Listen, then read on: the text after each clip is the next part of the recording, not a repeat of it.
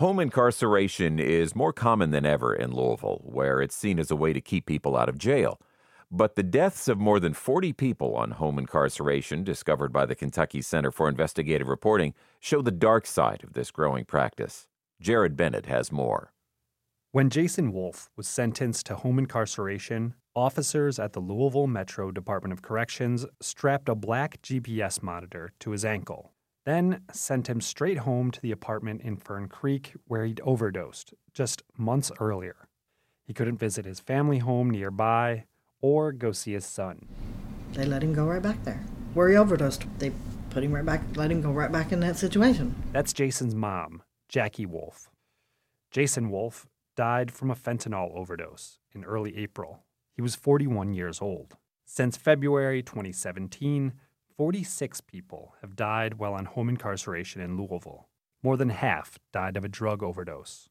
Jackie Wolf worried for her son's safety in jail. The family pushed for Jason to be incarcerated at home, and the judge agreed. Everything you hear about jail, you don't want him there.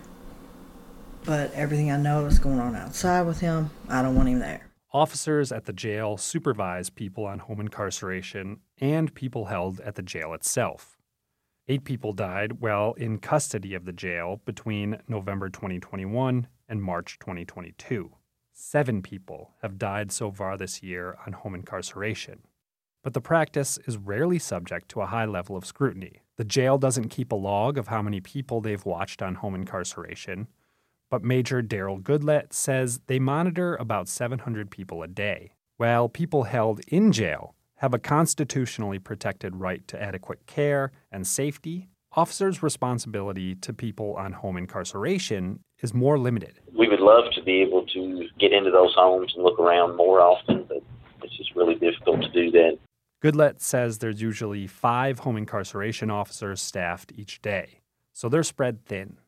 Judge Julie Kalin has sentenced people to home incarceration. She says the practice, known as HIP, has become popular among judges because it keeps people out of jail. So I think HIP is often seen as sort of a middle ground, like, all right, well, I'm putting them on home incarceration and I hope that means that they are being monitored.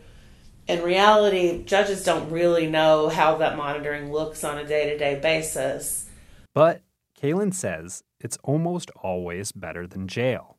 But that assumes that everyone on an ankle monitor today would or should otherwise be in custody. But that's just simply not true. That's Kate Weisberg, a George Washington University professor who has studied home incarceration policies. But many people who are on ankle monitors today either wouldn't be in custody or shouldn't be in custody. Weisberg says home incarceration has actually expanded the problems of mass incarceration out into society. Which is, I think, important to note because it's usually heralded as a decarceration technique or a decarceration method, but it's actually doing the opposite. Meanwhile, the city is reeling from a drug crisis. Overdose deaths have tripled in Louisville since 2015. And it's often drug-related convictions that put people on home incarceration in the first place.